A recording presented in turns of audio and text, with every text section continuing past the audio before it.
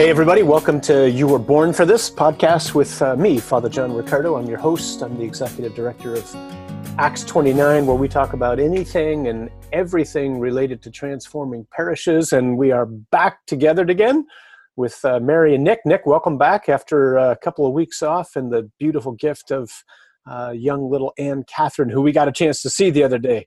Yes, thank you, Jesus. Thanks, Father John. Mary, it's great to be back. And yes, our third child, our first daughter, Anne Catherine, just born a couple of weeks ago. And so thank you, Jesus, for answered prayers, healthy mom, healthy baby, and the gift of new life. So yeah, today's episode, gosh, I know we're pretty fired up. This is dear to our hearts. So kind of today's episode is going to begin almost like a mini series within our podcast on what we have here at Acts 29. It's a white paper. We have just published a white paper. We'll talk about what that is and more about that in a minute. But that white paper is called Reimagining What a Catholic Parish Can Be, a Destination for the 21st Century. And you can find this white paper at imaginethis.acts29.org. And as always, Acts 29 is spelled ACTSXXIX.org. So we want to immediately be clear about why we wrote this white paper, why we felt led by the Holy Spirit to publish this.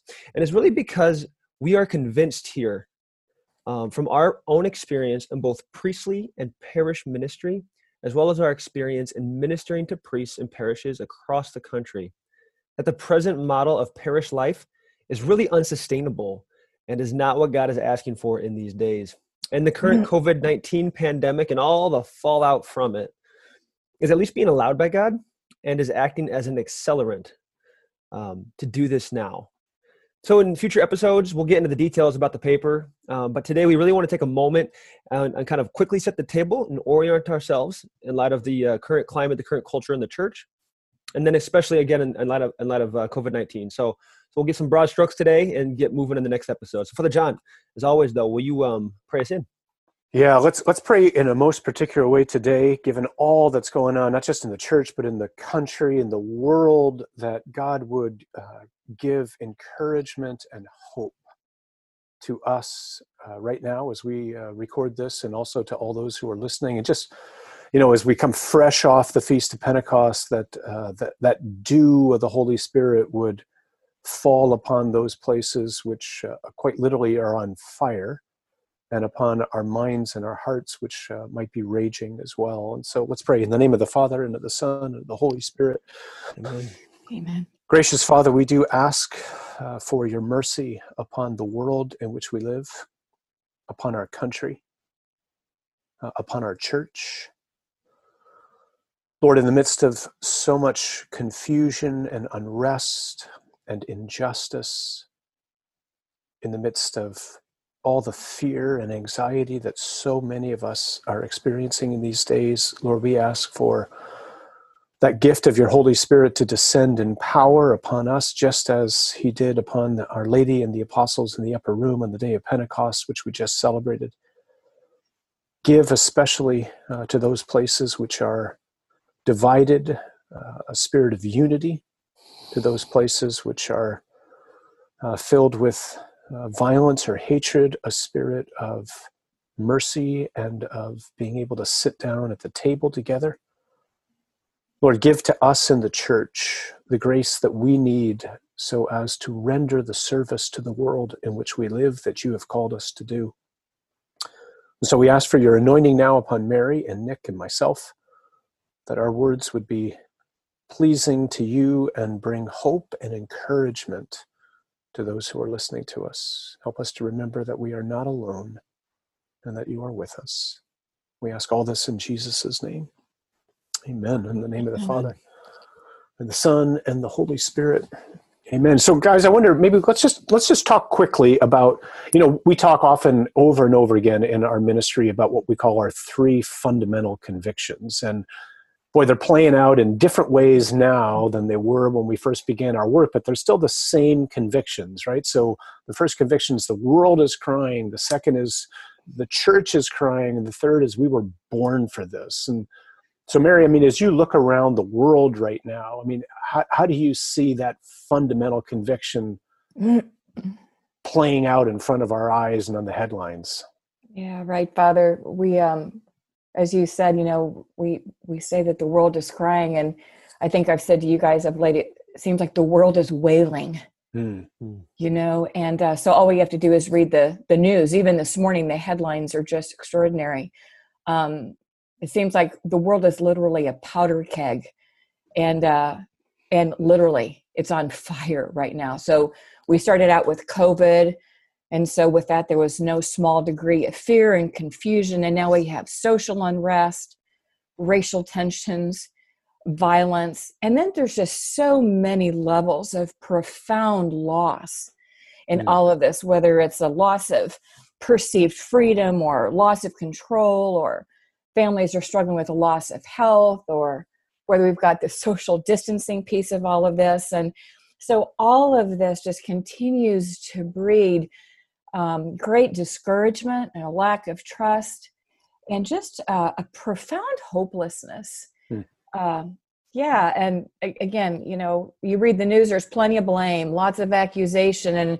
And, here we just celebrated Pentecost, and it seems like, man, we're in desperate need of unity because we are anything but a united nation and the world. Yeah. And so we often say, right, that the Lord institutes the church. He founds the church to be the means by which that cry, the world's cry, which is right in front of us right now in the headlines, wherever we look, can get answered. But the church is crying too. And so, Nick, as you look around the church right now, I mean, what do you see? Oh my goodness. Yeah. So we look and sound just like the world right now. It's almost unbelievable in some sense, right? I mean, so here we are, the church, and we hear the same kind of rhetoric present in the church right now. I mean, from the beginning of COVID-19, right? People are trying to make these prudential judgments as bishops and as priests, and the name calling, the blame, the accusation, the harsh judgment coming from within our own walls it just creates encampments that are opposed to one another. And no one has known what always the right answer is in this time. And right. So people are afraid, they're irritated. And we're supposed, like you just said, Father John, we're supposed to be this image of unity, this voice of truth that makes sense of things through God's revelation. And yet here we are sowing our own divisions and our own sort of blame and name calling. But one thing that strikes me is the conspiracy theories burbling up as the narrative among Christians. Like the real narrative we all know is Jesus Christ is Lord, and he has conquered sin, death, and hell. And so the real narrative here is that sin, death, and hell are plaguing the world as they always have since the Garden of Eden. And Jesus is Lord, and he is seeking to do something about that through us, the church. And so that's the Christian's call, is to refocus on the real narrative here. And so anyway, this Father John, this season we're in the church right now, it's critical for us to find that narrative and enter back into our proper place as church in this time. Yeah, spot on. And then that leads right to the third fundamental conviction for us, which is simply that we're not alive right now by chance, that God's created us, each and every one of us, to be alive at this moment in history. And he's equipped us with gifts for this time. And that's the whole idea of what we call this podcast. Now, like, you were born for this. Like, that's a line that Joan of Arc said, and we think it's a truth for each and every one of us too. And I know for myself, both when I'm counseling people, especially after difficult times happen, and then in my own life as well, like the question that we often ask is why? Like, why is this happening? Why did that happen to my son? Or why is this happening in the country that we're living in right now? And those questions, as important as they are, they rarely get answers, actually. The question that we need to ask right now is, what should we do? And in a particular way, let's move this into the focus of what we want to try to do. And not only this episode, but in the ones to come, we want to try to respond to, what is God asking us to do now with regards to addressing the situation in parishes? Because we would argue that with the whole COVID-19 pandemic, as horrific as this has been, as difficult as this has been for so many of us, for all the reasons that you mentioned earlier, Mary, it's also an opportunity. it seems to be a grace that God is allowing for us in the church to face very directly some serious issues with regards to parish life that have been, for one reason or another, just kind of band-aided, if I can say it that way, over the last number of decades. And now God's giving us an opportunity to just look at them directly and go, we have to act. Perhaps, you mentioned at the beginning of the episode, Nick, that COVID is acting like an accelerant. One of the ways it's acting as an accelerant is financially. There's so much financial fallout from the 40 million people who are out of jobs right now, from small businesses that have closed. And certainly for many parishes, the financial fallout is massive. But again, there's a grace here. And the grace is, okay, something's happened. Maybe God's calling us to change the fundamental structures of parishes, which in decades past were sufficient for the need that they were serving, but now something needs to happen. And so that's what we're trying to propose in this white paper, huh? So we want to put out an idea, get a conversation started about what God might be asking us. But people are probably wondering, like, what the heck's a white paper? I mean, how hard can it be to publish a piece of paper that's white with nothing on it, right? So that's not a white paper. What is a white paper? So a white paper is a genre to describe a proposal that makes known a possible solution to a challenge before us, right? So, and it's important too, Father, to your point, we didn't set out to write a white paper, guys, did we? Like, that was never on our radar. Yeah, like everybody, when COVID hit, we became we were already a startup, but we became a big time startup once COVID hit, because our work for the last almost year now has been traveling around the country, doing retreats for priests and working with dioceses, and then suddenly you can't get on a plane. So everything changed. And as we prayed and reflected and looked at what was going on, I mean, we felt like the Lord was calling us to speak into something. And I think, Nick, you and I made a podcast when we published this white paper originally, and just said, we have sensed that the Lord gave us a prophetic word to speak. We leave that to the church as a whole to confirm or to deny. We just felt like we had an obligation to put something out there, because it was really something that the Lord put on our hearts as we continued to pray and think about what was going on, right? Yeah, that's exactly right. This, much like the country as a whole was kind of hunkering down, our own team, as we hunkered down in our own work, it was very clear to all of us in prayer, in our conversations, something new is burbling up here, we feel like the Lord is pulling us into a place to just try to advance that conversation, right? Like, which is the purpose of the white paper, of any white paper, is to try and advance some knowledge or posit a solution going forward. And so that's what we've done here. We've prayerfully reimagined what a Catholic parish can be in the 21st century. And so by putting this forward, it's our hope that conversations, robust conversations all across the country, will start to take place. Hopefully bishops in a particular way, this catches their eye and their teams, and so they can dream with the Holy Spirit, dream with the Lord. Lord, what are you calling parishes to become right in front of us today? Yeah, and maybe just a thought, two quick thoughts as we just continue to give an overview of this. So one is, since we've published this, a number of people have chimed in, they've offered some great feedback, and I think we've heard from about 8 or 10 dioceses just saying that they're reading this, the bishop's reading it, he's really intrigued by it, they want to talk. We've heard some feedback from other folks, laymen and women as well, and some people, I think, maybe misunderstand a little bit that we certainly don't intend to have the solution to parish life, nor do we have the solution to all that's wrong. We simply want to focus in on parishes. We're leaving aside families and all sorts of other really important things. But we're approaching this from the perspective of problem solving. And so the first step in problem solving is what? To define the problem, right? And so as we look at parish life, both from, my life as a pastor for the past 15 years, Mary, you've worked in parish ministry pretty much your whole adult life. Nick, you've worked in diocesan ministry in a couple of different dioceses, helped out coaching people all around. We've all been involved in parish ministry. I think we see at least 4 major problems that we're trying to address, both from our own experience personally in ministry, as well as ministering to some 550 priests or so over these past 10 months. And so the problems, let's just identify them really quick, huh? And then maybe we can jump to a great analogy that Deacon Steve offered us in prayer.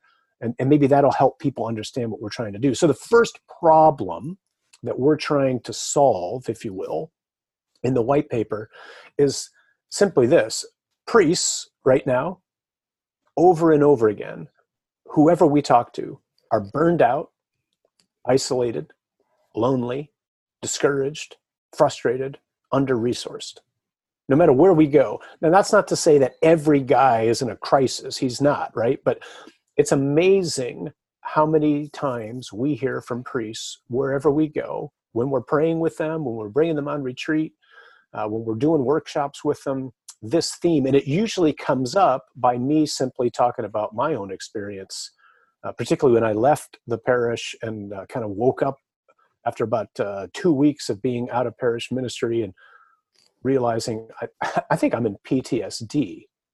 And I had just gotten used to living with my head on a swivel, going from trauma to trauma to trauma, or fire to fire to fire, or emergency to emergency. And so many priests around the country are living like that, and it's just not healthy.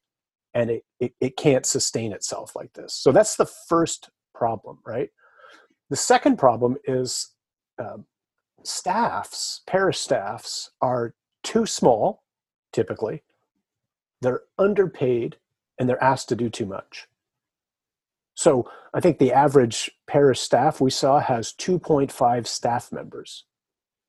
So pastor plus 2.5 staff members to care for the lay faithful and to equip, it's just not possible, right? So that's the second problem we're trying to look at squarely.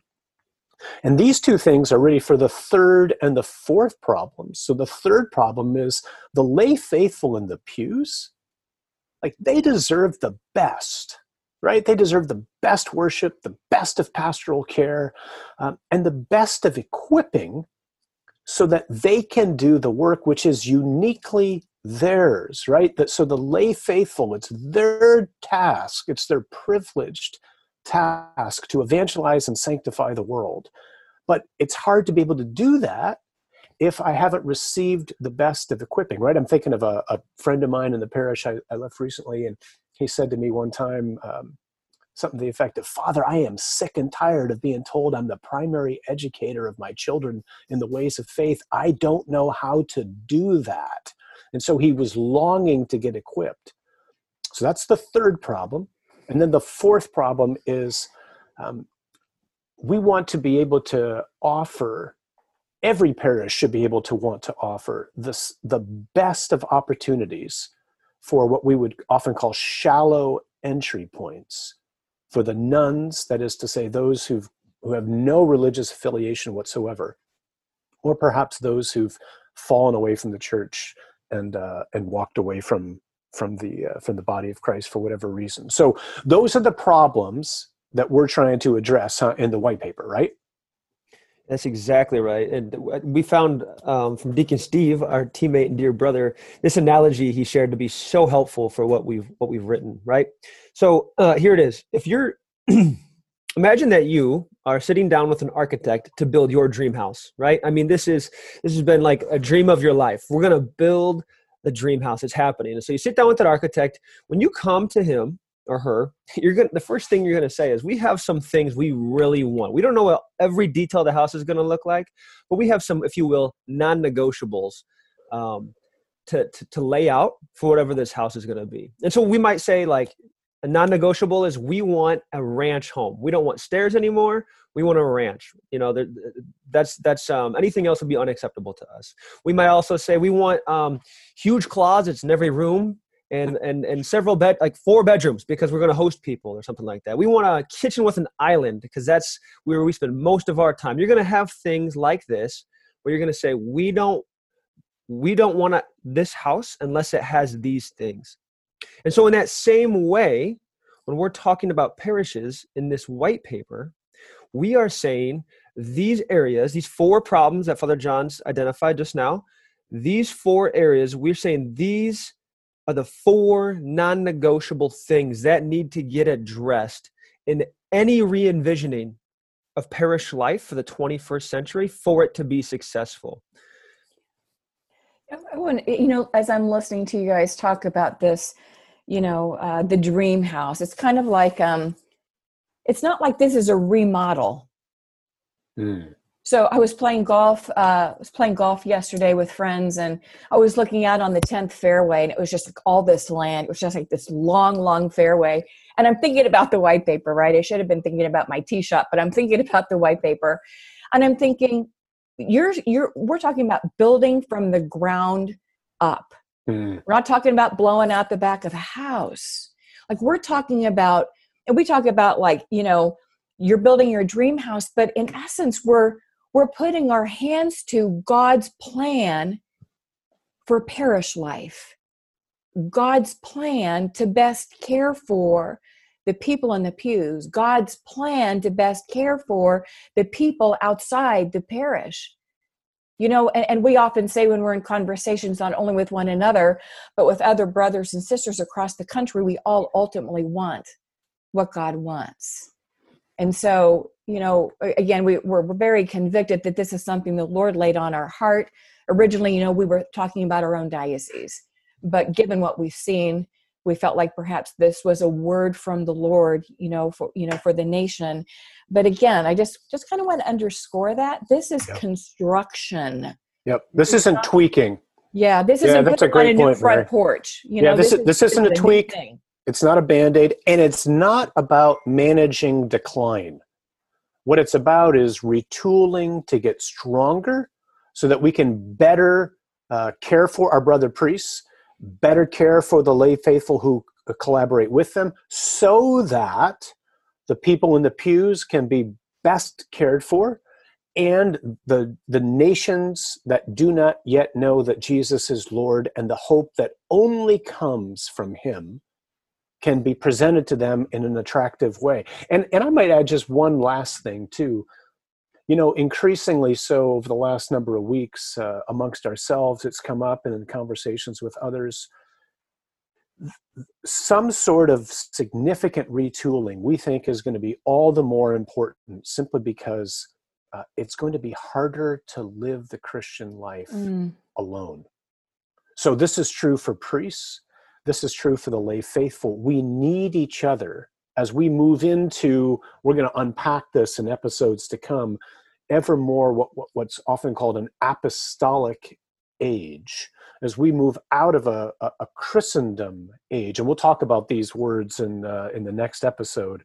We're going to need each other in a way that we haven't needed each other perhaps in decades in the past.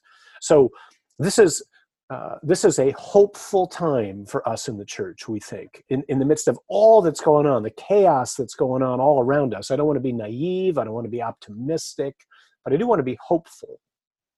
And the reason for our hope is, just like you said at the very beginning, Nick, because Jesus is Lord.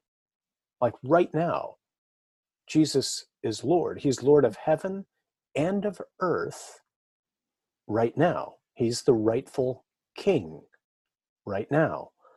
And you and I have been created by him and called by him to follow him in this time, so that we would be a means by which the gospel, which is power, might be proclaimed to people who are living, as a friend of ours has put it, the nightmare that is life apart from God. That's the church's task, is to proclaim the gospel, to do it in a compelling way, in an attractive way, and to win people to Jesus, who is our only hope in this age in which we're living. So, Nick, what are we going to try to do in the episode to come? Yeah. So in the next episode, we're going to talk about those words you just referenced, Father John, Christendom and apostolic. So we're just going to share about how the last several decades, but you can go further back than that. You could really go back several hundred years, but there's been a mode of operation in the church that has been able to sustain its life in a general way. And we've been living in that way as a church, if you will, from a leadership perspective, especially. And now the climate around us has shifted so rapidly. We now have to live in a completely different mode in order to proclaim the gospel in this world in which we live. And so that's called apostolic. So we're going to talk about that change in reality that we've been in as a church in very recent years to the times we're in today in that next episode. Yeah, so I think we summarize it in the white paper by simply asking the question, what time is it? That's right. Right? And so that's going to be an urgent thing for us to address as we continue to unpack this. So again, we just want to please invite everybody to go read the white paper. Share it with your friends, share it with your pastor, share it with your bishop. Ask the Holy Spirit to continue to stir up ideas and inspirations. We have tried to put forth very much a destination, not a roadmap. We're trying to get the conversation started again as to what parishes can be. We think it addresses these problems, which we see from our own experience are at the crux of the need for creating something new, not tweaking it, as you said, Mary. But hey, if someone's got better ideas, please put them out there. We talk often about how we are ambitious for God in our work in Acts 29, which means while we think very little of ourselves, we think everything of him. And we know that he has a plan for us in this day and age in which we're living. And if we will get on our faces and ask him, he will show us what those plans might be. Right. And, Father, thank you for that. And so if you haven't read the paper yet, we're asking you to read it and share it. If you haven't read the paper yet, maybe what you can do in advance of the next podcast is to go to imaginethis.xxix.org. So it's at imaginethis.actsxix.org. Great. Thanks, guys. So again, right now, please, everybody, just breathe. Just breathe. Don't be anxious. Don't be fearful. No matter what the headlines say, we live in tumultuous times, to be sure. But Jesus is on his throne, which is not to say he's far away. Jesus is on his throne, and he's pouring out gifts on his people right now. And he's calling you and me as his body, as members of his body, to be a sign and an instrument of unity, of reconciliation, of hope, and of encouragement. Don't imitate the world. Don't sound like the world. Sound like the gospel. Give people encouragement by fixing their eyes firmly on his passion, on his death, and his resurrection. And as always, brothers and sisters, do not be afraid. God is with you, and you were born for this.